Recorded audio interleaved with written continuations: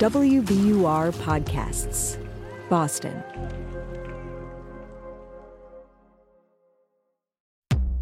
You're listening to Short Run, WBUR's home for special, limited, long-form, and narrative audio series from across Boston's NPR station. If you want more from the show you're hearing, jump over to that show's feed and hit subscribe or follow. Thanks for listening.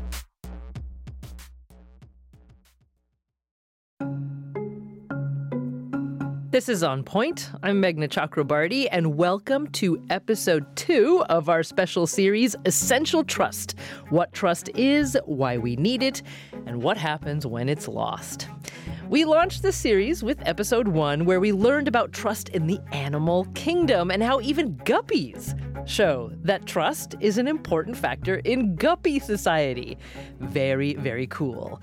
Today, we're going to refocus on human beings and what specifically happens in that spectacularly complex and beautiful network that is your brain when you trust someone, or what happens in your brain when someone trusts you. And we're going to start by playing a game. And joining me to do that is Oriel Feldman Hall. Oriel is the director of the Feldman Hall Lab at Brown University, which studies the neural basis of human social behavior. She's also assistant professor of cognitive, linguistic, and psychological sciences at Brown University. Professor Feldman Hall, welcome to On Point. Hi, Meghna. Thank you so much for having me here. Great to have you. Jamil Zaki is also with us today. He's the director of the Stanford Social Neuroscience Lab and associate professor of psychology at Stanford University. He's author of the forthcoming book, The Hopeful Skeptic. Professor Zaki, welcome back to On Point. It's great to be here. Thanks for having me, Meghna. Okay, so Jamil, I'm going to ask you to help get us started with this game that we're going to play called, appropriately, The Trust Game. What is it? Perfect. So let me just put you in your roles first and foremost. So Meghna, you're going to be the investor in this game. And Oriel, hi, you're going to be the trustee. Hi. So Meghna, imagine that you have $10 sitting in front of you, all in $1 bills. Okay. And you can send as much of this money as you want to Oriel.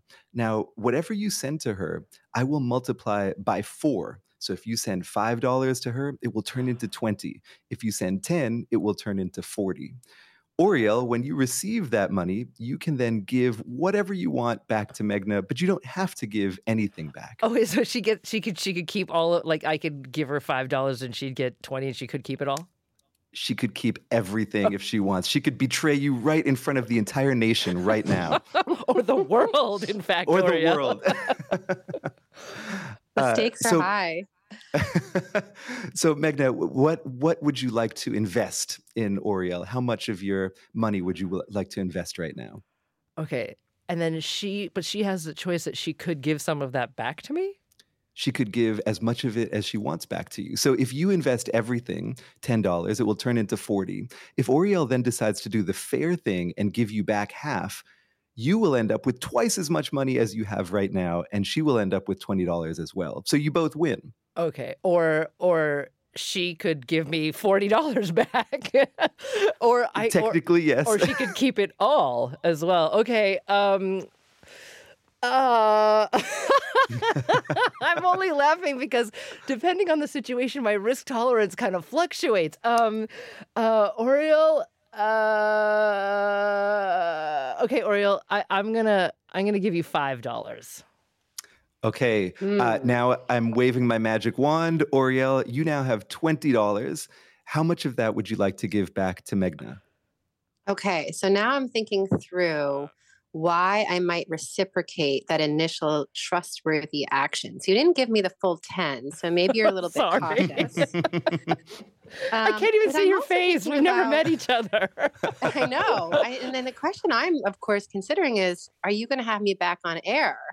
And if you're not, maybe I just keep the $20 and go have a cup of coffee with some friends. I just want people to know that we never pay our guests, okay? Like, just want to put this out there. Regardless of the outcome of this experiment, Oriel, I'm sure we would love to have you back someday. So. Well, because there's a lot of people listening, I'm going to reciprocate that initial trustworthy action. You sent me $20 and I'm going to give you $10 back. So you've doubled your earnings and I've walked away with 10 as well. Oh, wait, did I double my earnings or did I end up with 10? I ended up with 10, right? You now, Meghna, have ended. So the game is over. Congratulations to both of you. Meghna, you are left with $15. You kept 5. Oh, because I kept 5. Okay, you right. Set 5, got it. And you got 10 back. Yeah. And Oriel, you have $10. You have $10 that you didn't have before. Yeah. So this is, and also I want to say congratulations because you all did what most people do in a trust game that is between two strangers. So in a study of studies, a summary of lots and lots of different studies of the trust game, most investors send about 50% of the money that they have to a stranger. Oh, wow. And most strangers send about 40 to 50% of the quadrupled amount of money back to the investor that sent it to them in the first place. So the stranger gets off with more money in the end. I will note that, but I have to say the reason why I didn't, Oriel, nothing personal, but the reason why I didn't send all of the $10 to you with the hopes that we would both end up making more money is like I just thought, well, what if she keeps it? At least I walk away with $5, you know. That's for sure. Although that initial trustworthy action, deciding how much to send, whether let's say you sent $1 or all 10, is actually a signal to myself, the role that I was playing for how much I usually send back. So the more you send, this is what the data shows, the more you send to me, the more I'm willing to reciprocate that initial trustworthy action. Okay, so demonstrating that you trust someone can build the reciprocal levels of trust between people. That's interesting. Correct. So let's talk about what was happening in our brains during the course of this this experiment here. I mean, Oriel, what are some of the things going on neurologically that help determine how much I, decided to trust you and vice versa? Right. So when the brain is assessing whether to make a decision, just as you did with me, whether you want to trust me with a sum of money and whether I'm actually going to reciprocate it back, there's a region of the brain called the striatum. It's sort of nestled deep in the middle of the brain, and it's involved in reward learning. So it uses rewards to learn about the world. And what happened when you made that decision is that the striatum became active. And it was one of the key regions that was making the decision to actually trust that $5 with me.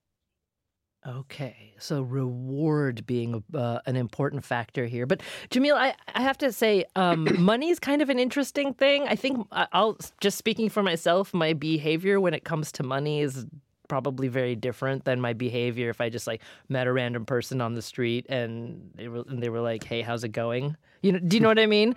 I think I'm more protective when it comes to money and less trusting.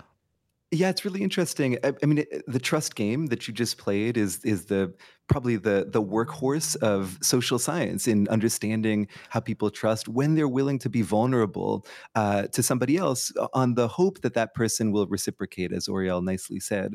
But it's interesting because using money to study trust is sort of like using money to study kindness or other parts of our social lives. I mean, when we are friends with somebody, we don't just say, "Oh, I can tell you're having a hard day. Here's $5." Right? We support each other. And when we trust somebody else, it's not always by forking over a bunch of money and seeing if they pay us back. We trust people to watch our kids. We trust people when we confide in them. And there's at least some evidence that when you move people, Meghna, as you're saying, into the domain of money, they actually start acting differently. They start becoming more calculative, even sometimes more selfish. And so we might at the same time realize that there's a lot of value in using games like the one that you all just played, but there are limitations in understanding what social life is really like by just reducing it to money. Okay, so that's an important caveat here. But even with that in mind, I just want to let people know that we have an online version of the Trust game that's available at our website, onpointradio.org. So head over to there and see what the game tells you about your relative levels of trust when it comes to money. Now, Jamil Oriel had talked about the striatum and reward learning. So this is an important part of the brain that's, I don't know how to put it. Is it activated or is it active when we're building or demonstrating trust? What is actually happening in that part of the brain that generates what we're experiencing as trust? Well, I think that as Oriel really put it very well, the striatum is a brain region or system in the brain that's associated with evaluating options. And in particular, you can think of trust as a social gamble. You put resources, time, energy into another person, and then if all goes well, you end up winning. In fact, you both end up winning. And it's not just with money. Of course, trust builds all sorts of other good things in our lives. But on the other side of that is the risk of betrayal. Which is both, it can be a monetary loss, but also can be an emotional loss if somebody hurts you or betrays your trust. And so the striatum is involved in assessing options that include risk. So maybe calculating, okay, what, as you were doing, Meghna, saying, well, I don't know Oriel, but we are on the radio. so there are some reasons maybe to think that she could just run away with the money, but there are other reasons to think that she wouldn't. When you were evaluating the risk and likelihood, the ways that this gamble could turn out, that's a calculation that was occurring likely in part in your striatum. Okay. And Oriel, we've got about a minute before we have to take the first break. So are there other parts of the brain or others that are important here? I've been reading about the dorsal medial prefrontal cortex, which seems to come up a lot when it comes to particularly human behaviors. Right. Yeah, there's a network of brain regions actually that are involved. So the dorsal medial prefrontal cortex is one of those. And that is a key region for mentalizing or thinking about what another person will do. What are their intentions? How might they reciprocate the action? So when you are trying to assess the risk, just as Jamil said, part of what you needed to do was to figure out what I was thinking. So this part of the brain sits right above your nose, right in your forehead. But there's also another region, the amygdala, which is, probably a very famous region. People know a lot about it because it's almond shaped. It's on two sides of the brain, and it's considered to be the threat or the fear center of the brain. Oh, interesting. Okay, so we have sort of the prefrontal cortex and the amygdala associated with two different kinds of human thinking, actually. Really, really interesting. And by the way, Oriel, I would have never walked away with all $10, just so you know. We're talking about what happens in your brain when you trust or feel trustworthy. More in a moment. This is On Point.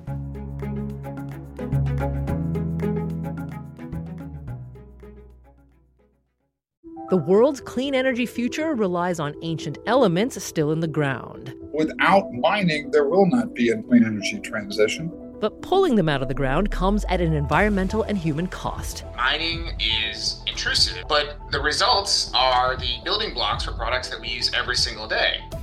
I'm Meghna Chakrabarty. Join me on Point for Elements of Energy, Mining for a Green Future. 5 special episodes. Listen and follow On Point wherever you get your podcasts.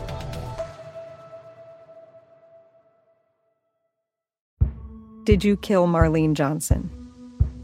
I think you're one of the first people to have actually asked.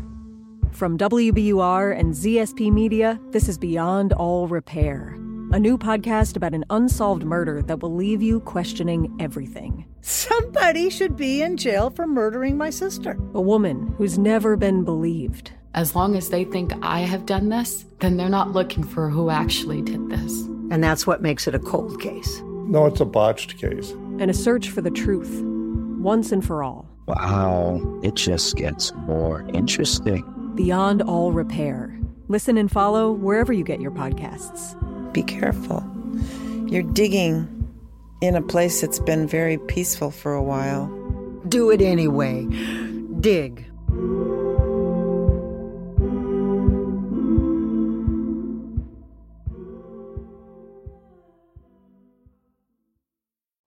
This is On Point. I'm Meghna Chakrabarty, and today it's episode 2 of our special series called Essential Trust. What trust is, why we need it, and what happens when it's lost. And today, we're taking a close look and trying to understand about what's actually happening in your brain, in that neural network in your mind, when you trust someone or you trust an institution or you feel trustworthy yourself. And Aurielle Feldman-Hall joins us to help understand that question. She's an assistant professor of cognitive linguistic and psychological sciences at Brown University, director of the Feldman-Hall Lab, which studies questions of the brain. And Jamil Zaki is also with us. He's an associate professor of psychology at Stanford University and director of the Stanford Social Neuroscience Lab. He's got a forthcoming book called The Hopeful Skeptic. And Jamil, Aurielle was saying some really, really interesting things to me about the different parts of the brain, right, that are associated or activated when we're feeling trusted or trusting someone. Because if I understood correctly, we've got parts of the prefrontal cortex which are important to sort of assess the world around us, right, and make judgments. And then she also mentioned the amygdala, which is kind of a center of elemental fight or flight behavior. And I know that I'm oversimplifying here, but for the sake of time. So two really different parts of the brain here. But what's actually happening when we say these parts of the brain are being activated? Is there some sort of surge in a neurotransmitter, or what's going on? Well, typically the studies that we're talking about now are functional magnetic resonance imaging studies, which actually look at metabolism in the brain. So which parts of the brain are using oxygen in a particular moment, which neuroscientists then use as a proxy for which parts of the brain are active. Now, exactly which neurotransmitters are involved is usually mysterious if we're only using fMRI. There are other techniques that we would need to use to learn that as well. Okay, so because I wanted to, when Aurielle, when you mentioned reward being part of what's going on here, just again in my layperson's understanding, my mind first went to dopamine, right? Because the whole idea of like that little dopamine squirt that we get sometimes when we feel like we're winning or get a reward. Is that part of the picture here at all? Yes, I mean, it is part of the picture. However, as Jamil said, it's hard using just fMRI, just these imaging techniques, to understand the role of dopamine specifically. And so for the most part, what neuroscientists are doing is looking at broad brushstrokes, which regions of the brain are involved, like the striatum or the amygdala or the prefrontal cortex, and whether there's further engagement. So that is, just as you said, surging activity, which we call the bold signal. And with more current and cutting edge techniques, we can also look at how patterns of neural activity encode the things that Jamil was speaking about earlier, like risk assessment. So not just about where and how strongly a region is involved, but what exactly that region is representing when it is engaged. Okay. So what's the significance of that? Help me understand more. Sure. So people have different risk profiles, just as you mentioned. And what we could do by using these different types of techniques with imaging is to assess what exactly your risk profile looks like in the brain. So if you have a pattern of activity in the striatum that is different than a pattern of activity in my striatum, it might link to a risk profile that is, let's say, more risky than mine, which is more risk averse. And with these techniques, we can assess those differences at the neural level. Huh. Okay. So, it occurs to me that I'm kind of interchanging or when an individual decides to trust someone else or an institution, and when someone feels trustworthy. Now, they're two different things, right? So, I mean, Jamil, I was reading about how there were some early studies, maybe 15-ish years ago, that found that when someone feels trustworthy or someone else has demonstrated that they trust that person. So like if you showed me that you trusted me, that might generate a rise in me in oxytocin. So even just feeling trusted has some sort of effect on a person and their brain? That's right, Meghna. And I think this brings us to a really important point, which is that oftentimes so for instance, when we just played the trust game, you were focused on a couple of things, sort of, well, is this other person who I don't know going to walk away with my money? You were thinking about, as most people do, the vulnerability that trust gives us, right? The way that when we trust somebody, we're putting something on the line. What I think we don't often realize enough is how much we affect other people when we decide whether or not to trust them. So when you decide to trust somebody, you're sending a signal to them of who you think they are. And they're also receiving a signal about who you are, that you're a social person who's willing to invest in them. And it turns out that receiving that trust teaches people a lot and also makes them feel good if they receive trust, which, as you said, is related to activity of oxytocin. But also when people don't receive trust, if you had sent $1 to Oriel or nothing, well, then she would have maybe felt alienated. And it turns out that that's why people, or part of why people tend to reciprocate trust and retaliate against distrust. So in addition to seeing trust as a decision about whether we want to be vulnerable to somebody else, we should see it as a decision to affect somebody else, to be kind through our trust, or maybe to be unkind through our distrust. Yeah, so this is so fascinating to me because, the common wisdom is that maybe it's hard to build trust, but really easy to lose it. I mean, your example about the game is spot on because, Oriel, I can only imagine how you would feel if I'm like, I'll give you 50 cents, right? Right. But it's like, it would be like the first real interaction between us. We don't know anything about each other. But that one little decision that I'd make would have a major impact on how much you would choose to trust me in the future? I mean, is it really that quick in terms of how people are judging others' trustworthiness? That's correct. And one of the things, the old saying, just as you mentioned, it takes a while to build trust and it's easy to lose it. If you make that initial step to not trust, it's hard, or to betray the trust, it makes it very difficult to come back and build that trust again. And that's what we call the sticky prior. So you have this information that a person has betrayed you, and it takes a number of repeated experiences to push that aside and to start building trust again. The other thing is that people make decisions about how trustworthy an individual is just by looking at their face. We don't have that ability because, we're talking through the phone right now in a podcast. But if we were looking at one another in front of each other, you and I would both make snap-second judgments about how trustworthy we would look. And those judgments about whether you look trustworthy or not are very predictive of important outcomes like election success, or prison sentencing. And so there's a lot that goes into the equation of how we come to trust another person. Okay. Hang on here for just a second. I mean, you're referencing studies that find that, and you've done work on this directly, that find that we are looking at other people and making decisions about trustworthiness in milliseconds, right? That's correct. That's actually not my work. This is Alex Todorov's work. Okay. He's done beautiful, elegant work in this space showing just how quickly it happens. So yeah, in milliseconds, essentially in 30 milliseconds, which is less than 1/10 of a second, people can make these decisions about how trustworthy an individual looks. What are they looking at that gives them the information that they're processing in 1/10 of a second? Yeah, so the whole face is basically captured, but what they're looking at is how far apart an individual's eyes are, the luminance of their cheekbones, the wide setness of their jaw.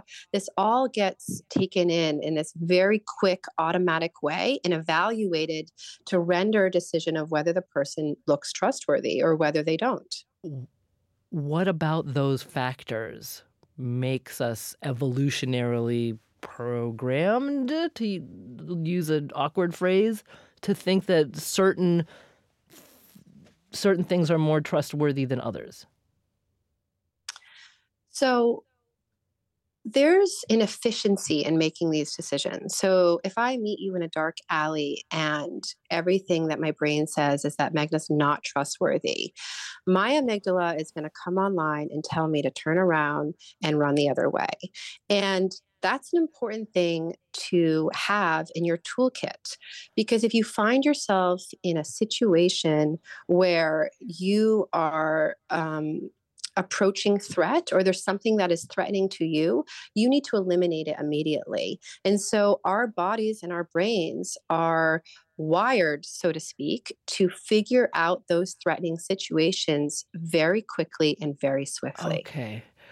So, Jamil, I have to say, while this is really, really compelling research that Oriel is referencing here, it also makes me feel more than a little concerned. Yeah. Because, like using her example, like if there was some brief millisecond interaction between Oriel and I, and her brain determined that I was untrustworthy, and so therefore, is it that people who look like me would also be untrustworthy? And if so, I mean, I'm of Indian heritage, so we'd be writing off more than 1 billion people here. I say that slightly tongue in cheek, but you see what I'm getting at? It's worrisome, to say the least. I do. I think Oriel just described this work beautifully, and it's really important to understand that our brains might have these defaults. But just to say that we have these defaults is not the same as saying that they're correct. And sometimes understanding when we might have instincts to trust or not trust people based on the way that they look, actually, the way to use that information is to know that this might be a bias that you have that's probably driving you in the wrong direction a bunch of the time. And being aware of those biases can help. Another general bias that we have is just to not trust people enough, to be cynical about whether people in general, not just people who look a certain way, but all people will reciprocate. And one of the tricky things about that is that it's very difficult to learn based on not trusting somebody. So if we trust someone and we're betrayed, we learn, it takes years to earn that trust and seconds to lose it. And we're always, once burned, twice shy. But when we don't trust somebody, we can miss an opportunity. But those missed opportunities don't last in our memories the way that betrayal does. And as a result, we tend to be too risk averse in the social world. We tend to be too amygdala driven in our trust decisions, and we lose out on opportunities not just to make partnerships or collaborations, but to form and build relationships as well. Yeah, I understand how, let's say, in early human societies, this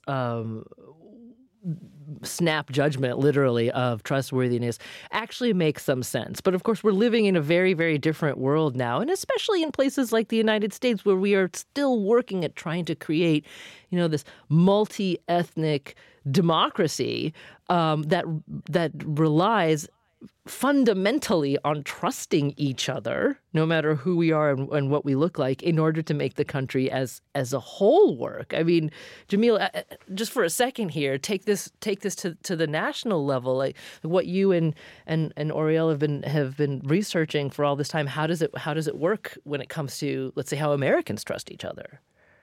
Well, I think that I would argue, don't trust each other enough. If you ask people to estimate how much a person will reciprocate in a trust game, they underestimate it by about 30%. So we believe that people are less trustworthy than they really are. And I think that, to your point, we are especially loath to trust people who are different from ourselves in any number of ways, whether people who look differently like us than us, people who identify differently, people who believe different things than we do. And I think that those ancient instincts that, again, Oriel described really well, might have served us in ancient times, but they're not always serving us now. And that lack of trust across difference can be an enormous barrier to collaboration between people, to friendships, and I would argue to democracy. Because once we start to imagine that people we disagree with are just wholesale untrustworthy, that they're bad people, well, then we foreclose on any possibility of finding common ground. Now, Oriel, your lab, I think I have this part right, that your lab has found that we, because of these impulses that you talked about, we do tend to overgeneralize. Like everybody does. Is that right? That's right. So we did this study a number of years ago now, where we had individuals play the game that you and I played, Magna. So essentially, you could learn about individuals who were trustworthy and those who were untrustworthy. What we then did is we took the pictures of those individuals that they were played with. So we were all looking at faces of the individuals, the partners in the trust game. But unbeknownst to our subjects, we morphed those people you learned that were trustworthy or untrustworthy with different other people that they had never met before. And then we said, let's play the trust game again with these individuals who had some resemblance. They had some parts of their faces that resembled those initial people that they learned were trustworthy or who were not trustworthy. And what we found was that initial learning of, let's say, someone being trustworthy or untrustworthy very much biased their decision to trust a completely novel, unfamiliar stranger. So there's this perceptual similarity that what you're speaking about, Magna, actually has a lot of import for, let's say, stereotype bias. Mm-hmm. If you have one bad interaction or one good interaction with an individual who looks a certain way, you may then overgeneralize what that person looks like to people of the entire race, and make judgments about whether they're trustworthy or untrustworthy based on that initial learned response from a previous interaction. So just to be clear, I mean, we're not providing any kind of excuse here for racism, right? We're just trying to understand, how the brain functions. But knowing what you know now, Oriel, we've just got a minute here before the next break, so I'll let you start answering this. What should we do? How should we modify our own individual behaviors to prevent ourselves from overgeneralizing? That's a tough but good question. I think there's a lot of automaticity that happens with overgeneralization. Again, it's an efficiency mechanism that allows us to come into a situation that might be threatening or aversive and walk away and thus preserve, and be adaptive to our well-being. But the problem is, and Jamil mentioned this as well, is that our current society, the place that we live in, the here and now, is not built in the same way. And so if we have these impulses that rise up, part of what we need to be doing is checking those impulses, thinking about them, and then evaluating to see if they're actually correct or not. Back in a moment. This is On Point.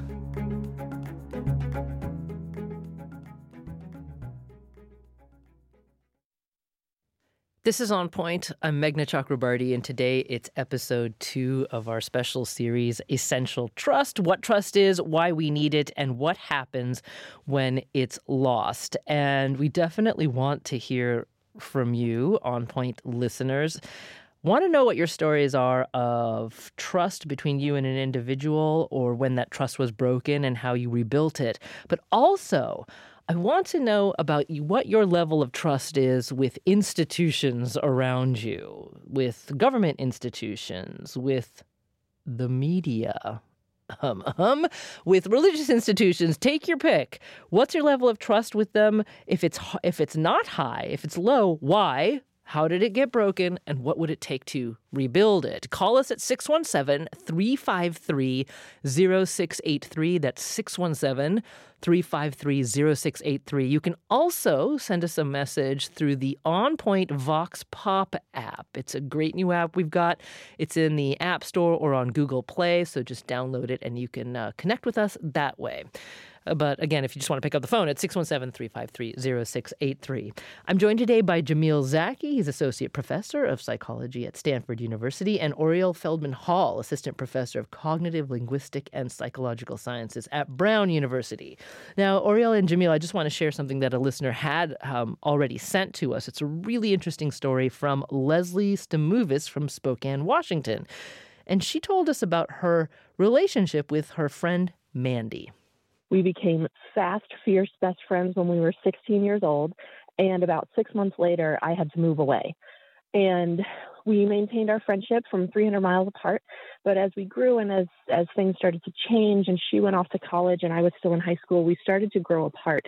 And eventually a few things happened that caused us to totally lose trust in each other. And then we lost touch and we didn't talk for about 10 years. So the relationship was completely broken. But after those 10 years had passed, as Leslie was getting ready to move across the country, she actually did something interesting. She reached out to Mandy, even after a 10-year silence, to tell her that she missed her and that she hoped to restore their friendship.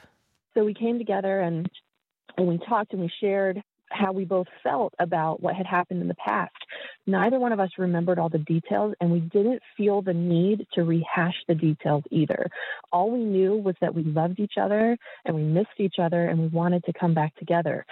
So to rebuild that trust did not take a whole lot of work, actually. But one key thing that did happen is that Mandy and I apologized to each other. Now, there's a little more to this story, but Jamil, I just wanted to hear your reaction to that, because I thought that was so interesting what Leslie said about how she and Mandy rebuilt their friendship.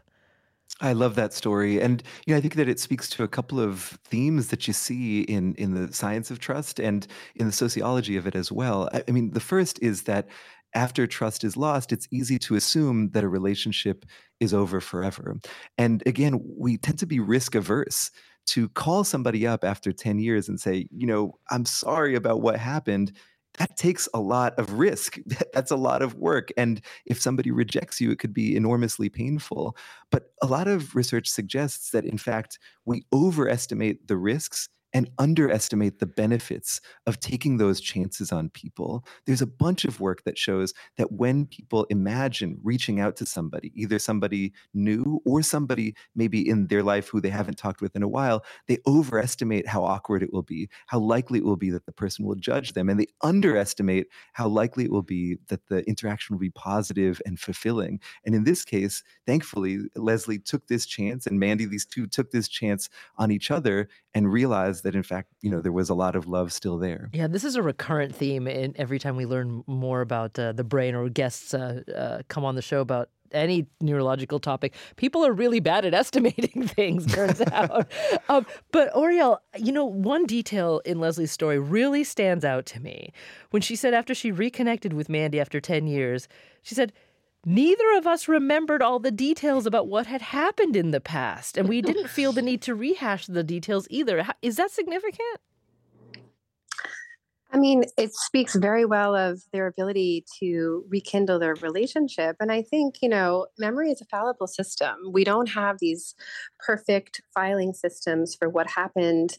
There's no veridicality for the history, the stamp of history. And so our brains do a lot to reinterpret those memories in the context of what's important to us. Now, when they rekindle that relationship, one of the things that the research shows is that trusting another person in an unconditional way feels really good. The part of the brain that encodes positive hedonic experiences lights up with these unconditional trusting moments. And what was probably happening there when they rekindled their relationship is that parts of the brain were lighting up that made it feel really good between them. And that helped, be the social glue that was important to carry on their friendship. Yes. So this takes us to the last part of Leslie's story, because she also told us that since she and Mandy reconnected and, critically, as she said, apologized to each other, their relationship has become essential in Leslie's life.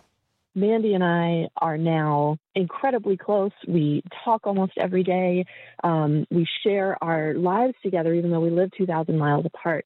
And the trust that I have in her is greater than anyone else in my life besides my husband. So that's Leslie Stamovitz from Spokane, Washington.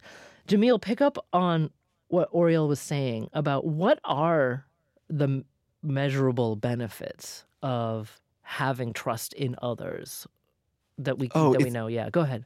It's enormous. I mean, you can think of trust as the kind of grease in our social engine that just makes social life work. And that's at a number of different levels. One is when we have trusting relationships, that bolsters us as individuals. It improves our mental health and our physical health as well. People who feel as though they can trust the folks in their lives tend to live longer. They're less likely to die from heart disease, for instance, than those who feel like they can't trust other people. But trust also is the grease in our national social engines. So, for instance, countries that have greater interpersonal trust tend to flourish economically compared to those that don't. And that's the good news. The bad news is that if trust is this precious natural resource, it's endangered. So in 1972, about half of Americans agreed that most people can be trusted, but by 2018, that had fallen to about 30%. We trust institutions far less than we did 50 years ago. So for instance, in 1970, 80% of Americans trusted the medical system. Now it's 38%. TV news in the 1970s was 46%. Now it's 11%. Congress, 42 to 7%. We are living through a massive trust recession. And that is hurting us in a number of ways that probably most people are totally unaware of. What's driving this, Jamil? I mean, I have my own theories, but what do you think is driving this trust recession? Well, it's hard to know because history is not an experiment. You can't run it a bunch of different times and tinker with different factors and show which one causes a reduction in trust. But a couple of things pop out. One is that is that highly unequal societies, whether it's communities, towns, states, or countries, tend to be lower in social trust. When there are high-profile examples of corruption, that also can damage trust in a population for a long time. But another thing gets back to what we were talking about earlier with money. So when people feel like they're in competition with one another, when they're counting what they have and comparing it to what the person next to them has, it's harder for people in those zero-sum contexts to build trust. Well, I would speculate, and this is a speculation, that a lot more of our lives are comparable than they used to be. So I used to maybe know if someone's house was bigger than mine, but now I also know whether they're taking more steps than I do, whether they're meditating more, whether they're getting more likes on social media. And I think that comparative mindset might not be great for trust either. Well, there also I'm thinking about, Oriel, I'm thinking about the research that you've done about overgeneralization and that, the facial millisecond judgments that we're making. I mean, it also seems to me that maybe our national trust recession has been the direct result of political and media manipulation. Because, I mean, if it's so easy to lose trust in other groups of people, I don't think the way the media is right now, or even our political culture, is helping us build trust in each other. I think that's right. I think it's a two-way street. And I think that you look at the way that, for example, the media approached politics 50 years ago, and there were dimensions and domains that the media wouldn't touch, let's say, when interviewing a president. That is no longer the case. It's sort of every aspect of a person's life is allowed to be exploited and probed and investigated on. And that has repercussions for what we know about politicians, for Congress, for the police force, so on and so forth.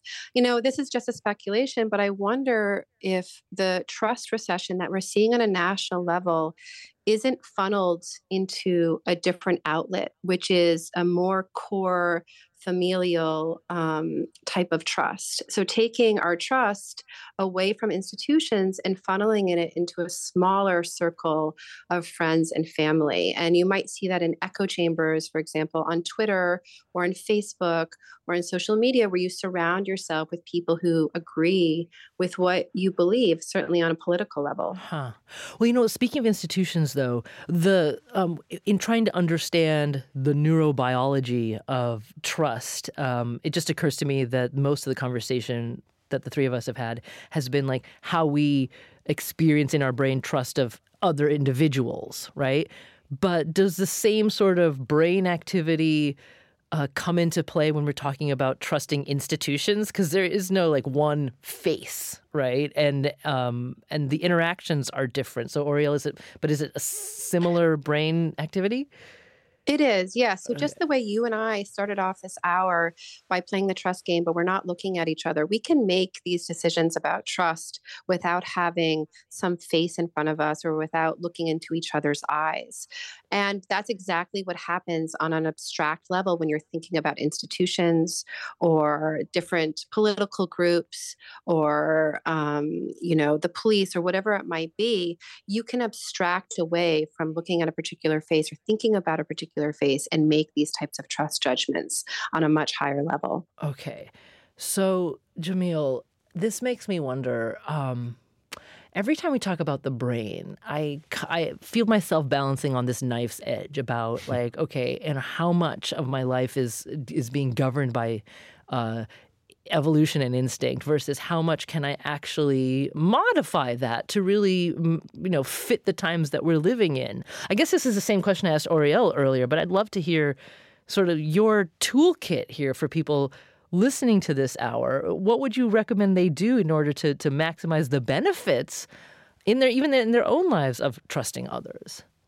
It's a great question, Meghna. And, I want to go back to something that Oriel said, which was that we are sort of wired in particular ways, maybe to be risk averse and maybe to be especially risk averse when people don't look like us or think like us or talk like us because we worry that they might betray our trust. We might be wired that way, but I would argue that the brain is not hardwired, that it's soft wired, and that just because we have some ancient instinct doesn't mean that we have to succumb to that instinct and say, well, I guess that's just who I am. We can take control of our instincts and reflect on them and be intentional. And so I guess what I would suggest to listeners is when you are considering whether to trust somebody or an institution, maybe be aware that you might have too much of an amygdala-driven perspective to start out with. You might be overestimating the risk and underestimating the benefit. You might be relying on biases, maybe biases that you aren't aware of right away, but can become aware of. And one of the things that you might consider is whether you might take a chance on somebody. Test the waters a little bit more than you are. And I think what the evidence tells us is that when people do that, they're often quite surprised, quite positively surprised by how trustworthy and giving other people are, by how much they want to connect, just like the story that you shared with us of those two friends from Spokane, and how much trusting somebody actually leads to all sorts of hidden rewards in our lives that we would otherwise miss if we were too fearful. So take a chance. Well, Jamil Zaki, Associate Professor of Psychology at Stanford University and Director of the Stanford Social Neuroscience Lab, author of many books, including the forthcoming The Hopeful Skeptic. Jamil, it's always great to have you on the show. Thank you so much for coming back. That was fun. Thank you, Meghna. And Oriel Feldman Hall, Assistant Professor of Cognitive, Linguistic, and Psychological Sciences at Brown University and Director of the Feldman Hall Lab, which studies the neural basis of human social behavior. Professor Feldman Hall, a great pleasure to speak with you. Thank you so much for being on the show today. And thank you for having me. Okay. Well, as we've talked about a little bit in this hour, there is pretty strong evidence that one of the best predictors of a country's economic well-being is, yes, how much citizens trust each other and their institutions. So remember, Jamil Zaki mentioned those studies that show how barely 30% of Americans think most people can be trusted. Puts those studies in a rather concerning light, doesn't it? There is some important nuance here, though, because according to the Inter-American Development Bank, only 20% of Americans have low levels of trust in people in their own communities, okay? So most people versus in their own communities. Now, there are nations where levels of community distrust are much, much higher. Countries like Brazil.